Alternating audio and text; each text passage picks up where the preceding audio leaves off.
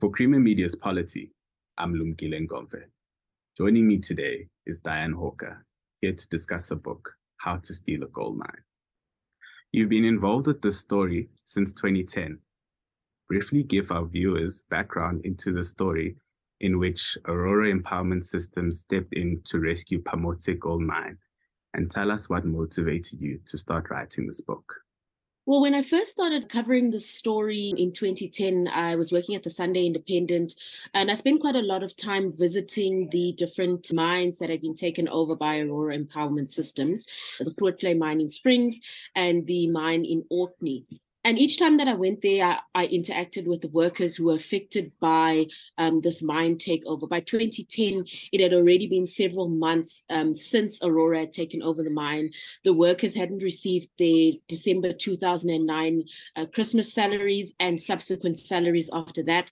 They had gone on strike and they were very frustrated by what was going on. And then eventually we saw, a number of legal processes unfold in which the Aurora directors were removed by the Master of the High Court. The Master of the High Court held an investigation into what actually happened with the Aurora deal. And ultimately, there were also several court cases that were conducted to have the Aurora directors declared delinquent directors, as well as to get some of the money returned that was paid out. So I followed all of those court cases as they unfolded, and it's a story that I kind of stuck with for several years. And I was still in contact with some of the mine workers, and they got in touch with me from time to time, telling me that, they still hadn't received payments that they were expecting. Only about 300 workers were actually paid. And it was just a story that I think I couldn't let go of because it really had gone on for so long and it had been part of my life for such a long time that it really stuck with me. I mean, I collected an obscene amount of documents. I have boxes and boxes of documents that are now in storage. Just over almost a decade of covering the story. So it made sense to put that all into a book to really explain to people what happened. And tell us a bit about the involvement of former President Jacob Zuma, his associates, and some family members. So former President Jacob Zuma, his involvement is not something that you'll necessarily see directly in the Aurora deal. His nephew, Khulubuse Zuma, was one of the directors, and former President Nelson Mandela's grandson, Zondwa Mandela, was also one of the directors.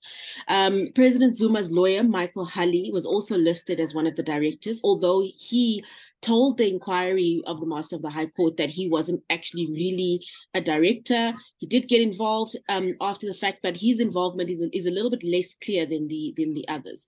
But what you do see is that definitely having that proximity to the former president did give the Aurora team a bit of an edge. One of the things that they mentioned in some of their court papers was that, Zondwa Mandela and Khulubuse Zuma were chosen because of their having the necessary political connections. And one can only take that to mean, their proximity to the president at the time. I think what's also important to note, of course, is that when all of this was unfolding, there were a lot of calls to government to step in, and we didn't see the Zuma administration really step into to the extent that I think they could have. Yes, there was some work done by the Department of Labor, but, he did definitely take, I would say, not a direct, role to be involved to actually resolve this matter, even though there were calls for his administration to step in. And of course, the SIU had been waiting for the former President Zuma to sign a proclamation. They confirmed on the record to me that they had done the work for a proclamation, but it wasn't signed at the time, and their investigation didn't ultimately go ahead. In your book, you write about the personalities that led and managed Pamodzi and Aurora Empowerment Systems. In terms of their management styles, can you draw any distinctions between the two companies? Well, that's a difficult one. I think Pamodzi had an idea of what it wanted to do with the mines. However, the financial position was not as firm in real terms as what they would have liked it to be. According to Ndaba Nsele, when I spoke to him, he said that they had received funding and that funding was actually available for them to continue with the mine, but they were ultimately placed under liquidation by, amongst others, the IDC and other creditors. So there was definitely a question about whether their funding position was as firm. But the difference, I think, is that Pamodzi, as an organization, had a number of other functioning businesses. And to this day, we can see that Pamodzi, the group, is still something that is an ongoing entity. They have, businesses in the food sector and various other sectors that are still ongoing. And they also were a business that had been around for several years before getting into the gold mining or trying to get into the gold mining sector. Aurora, on the other hand, was a relatively new business. In fact, the mine deal that they tried to do was really one of the first businesses that they actually, or business ventures that they tried to undertake. Even though in their bid documents, they listed having other businesses on the go, the Redwood Timber deal, those were not deals that were actually actualized and they were not completed. So when you look at it, this was actually their first major transaction. And to have your first major transaction be the recapitalization and the rescue of several mines, I think was perhaps not the best place to start, particularly because they didn't really have the funding that they came forward saying that they had. One of the things that one of the Aurora managers admitted in their testimonies that they didn't even have a bank account soon before undertaking this. So they were using somebody else's bank account. They didn't have money and they had to borrow money from members of the Indian community, that's the phrasing that they used, to actually fund the purchase. So for such a major transaction, I think their financial standing was not where it should have been to actually undertake this deal. Also, in your book, you detailed the embattled interactions between Aurora and Standard Bank. Why was it difficult for Aurora to prove that they had the funds to complete the purchase of these mines? Well, I think the thing to recall, and let me give some context as well to the viewers, is that as part of Aurora's deal, they had offered around 650 million rand to purchase the Pamodzi mines in Orkney, as well as the Grootfontein mine in Springs. And this was one of the most lucrative and impressive bids that was put on the table. They had said that they would get 650 million from a Malaysian investment firm called AM Equity or AM Capital, the name interchanged in the documentation that was submitted. And this Malaysian firm was meant to be the funder. But when it came down to Standard Bank actually looking for this business in Malaysia, they couldn't actually find the business. The address that was given was in the same building as Standard Bank's Malaysian offices. So the South African team of Standard Bank, who were the transaction advisors to the liquidators, asked their Malaysian colleagues just to go and check because it was in the same building. And when they looked on that floor, it wasn't actually an office space. It was meeting rooms that were basically, if you have, I would say, a smaller type of business and you just want to use a meeting room to have meetings with people, but you maybe operate from your home or you operate from somewhere else. It was that kind of meeting room. And that raised a concern for Standard Bank because they were saying, if this organization is going to come with 650 million, they would imagine that they have some kind of legitimate office space and that they would be traceable. The Malaysian Standard Bank team also hadn't heard of AM Equity, and that raised a concern to Standard Bank as to whether this was actually a legitimate funder. In your book, you also write about Raja Shah and how instrumental he was in spearheading the Aurora deal. But who exactly is Raja Shah? Well, that's a very interesting one because Raja Shah is the Malaysian investor who I tried over several years to track down, initially while doing the story and also for the purposes of the book. He's the person that was put forward as the Malaysian investor who would come with the funding. He was seen by some people at the Grootfontein mine when the Aurora staff members were working on the premises. So I've spoken to some people who said that they saw someone who identified himself as the Malaysian investor who was Raja Shah. Where it becomes murky is that he left suddenly after the workers went on strike and has never been seen again. When I tried to track him down, I contacted some journalists in Malaysia who said that they hadn't heard of anyone by that name. And they actually said the name Raja Zainal Dato Shah is a very common name in Malaysia. So it would be difficult to identify a particular person unless they had any further information. I then found a Malaysian investment company that had a director who was listed with, a very similar background as to what was put into the Aurora bid document. And when I phoned those officers, I couldn't get hold of him. I was put through to another director who said that he was aware of the Aurora deal. He was aware that his former colleague had worked on it, but that the colleague was not available at the time. He gave me a cell phone number, which went unanswered. So, it is murky. It seems like there is someone by that name who may have been involved in the investment space. But the question is whether that person is the person who came to South Africa, first of all, or whether there was a completely different person who was put forward as a front.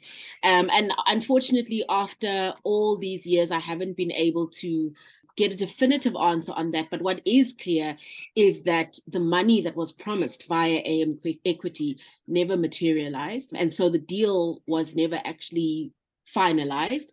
So ultimately, Aurora didn't pay for the mines that it was on and that it did mining on and that assets were removed from. How do you assess the relationship of influential business people and liquidators? And are you hoping for change in the liquidation industry? I think that there is a need to definitely have change in the liquidation industry. If you look at what happened with Aurora, for example, one of the liquidators, Enver Mutala, who was quite a prominent liquidator. He was often the person who was doing interviews, who was the main liquidator. And it was later discovered that he should never have actually been on the liquidation roll because he had a criminal conviction from the early 1980s that wasn't declared to the Master of the High Court. The legislation around liquidators says that you can't be a liquidator if you have a criminal conviction for anything that has to do with dishonesty. And his conviction related to fraud. So he definitely should not have been anywhere near the liquidation process. And I think that's a major red flag for the Master of the High Court and for the Department of Justice to look at how did that happen? How did someone manage to get onto the liquidation roll with a criminal conviction that went undetected for years? Because Enver Mutala was a liquidator for several years working on major liquidations in the country. I think also, his relationship with Aurora was questionable. It was found out during the inquiry that there was a 3 million rand loan that he had made to Aurora, which he later admitted to having made in court papers, where he was trying to get his job back as a liquidator. And of course, you can't be a liquidator and also have that kind of relationship with the people who are bidding for the company that you are managing the liquidation process of. It's a definite conflict of interest. And that was only found out, subsequently as well. So I would hope that those who work in the Master's Office and the Department of Justice, look at what happened with the Aurora deal and try and find ways to improve the liquidation process, to make it more well managed, to improve the oversight that's there so that people know that, if their business goes under liquidation, it's not going to have a situation like what we saw with Aurora. In your book, you addressed the job insecurity that mine workers, particularly in Grootvlei, were faced with as they were not being paid their salaries in full or at all. From your interactions with some of these mine workers, can you detail their lived experiences? Oh, no, absolutely. I think if you read the book, you'll find that the experiences of the workers are really central to the story. I didn't want to write a story that is just about numbers and famous names and politicians. The book is a legal book, but it's also a human interest story. And those workers, I spoke to them over several years and they let me into their lives to a certain extent, telling me about what happened in one of the worst periods of their lives. A lot of them were migrant workers, either internal migrants from the Eastern Cape or migrants from out of South Africa, Lesotho, Mozambique. And a lot of them felt uncomfortable going home until the process has been finalized. Partly for the foreign workers, because they had actually ended up overstaying their permits. And because they weren't employed by anyone, it would be difficult for them to just come back into the country. And they felt that if they left, they would basically leave the opportunity of ever getting any payment or even being re-employed somewhere else. So they stayed on at the mine, and they stayed, in dilapidated quarters that were not really great living conditions. The ceiling boards had come out. There wasn't heating. There wasn't, running water. There was no electricity at the time because a lot of it had been stripped out and presumably sold off. So it really wasn't great living conditions that they were in, but they felt it would be better for them to remain on until they actually got some clarity. Some went to stay in the close by informal settlements with a hope that they would ultimately get some sort of payment. Unfortunately, when there was actually some payments made in 2015, there were only about 300 workers who were paid, and none of them were members of the National Union of Mine Workers. So that meant the majority of the workers were not paid. You will recall there were about 5,000 workers overall in all the Pamodzi mines.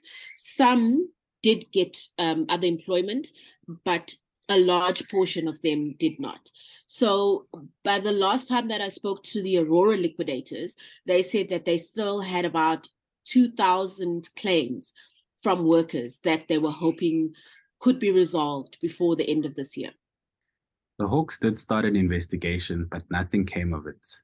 Have the Aurora management team faced any consequences thus far? Look, there were consequences more within the civil aspect of the legal system. So when the liquidators were doing these various court cases, the main purpose was to prove the directors as delinquent directors. And having them proven as delinquent directors would basically give the liquidators an opportunity to then claim money back directly from the directors. Unfortunately, the directors, Khulubuse Zuma, Zondwa Mandela, and Thulani Ngubane, they were not also all on the same sort of financial footing. So Thulani Ngubane and Zondwa Mandela, when they were engaging with the liquidators, basically informed them that they didn't have any money available that could be paid back. Khulubuse Zuma, he agreed to pay 23 million back to the Aurora estate. And I will say that he has already paid a portion of that 23 million back, about 10 million, but the remaining amount hasn't been paid.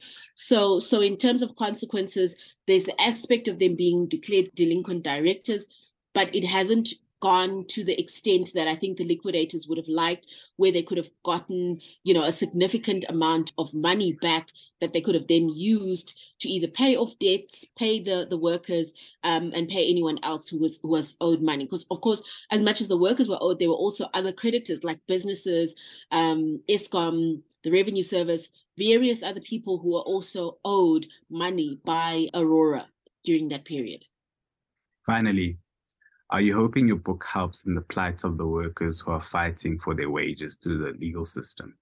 Yeah, I do hope that will be one of the outcomes of this book. I think, unfortunately, because of the South African news cycle being what it is, and us dealing with so many issues of, corruption and maladministration on a daily basis, we do sometimes tend to move on from stories and forget about things that have happened in the past.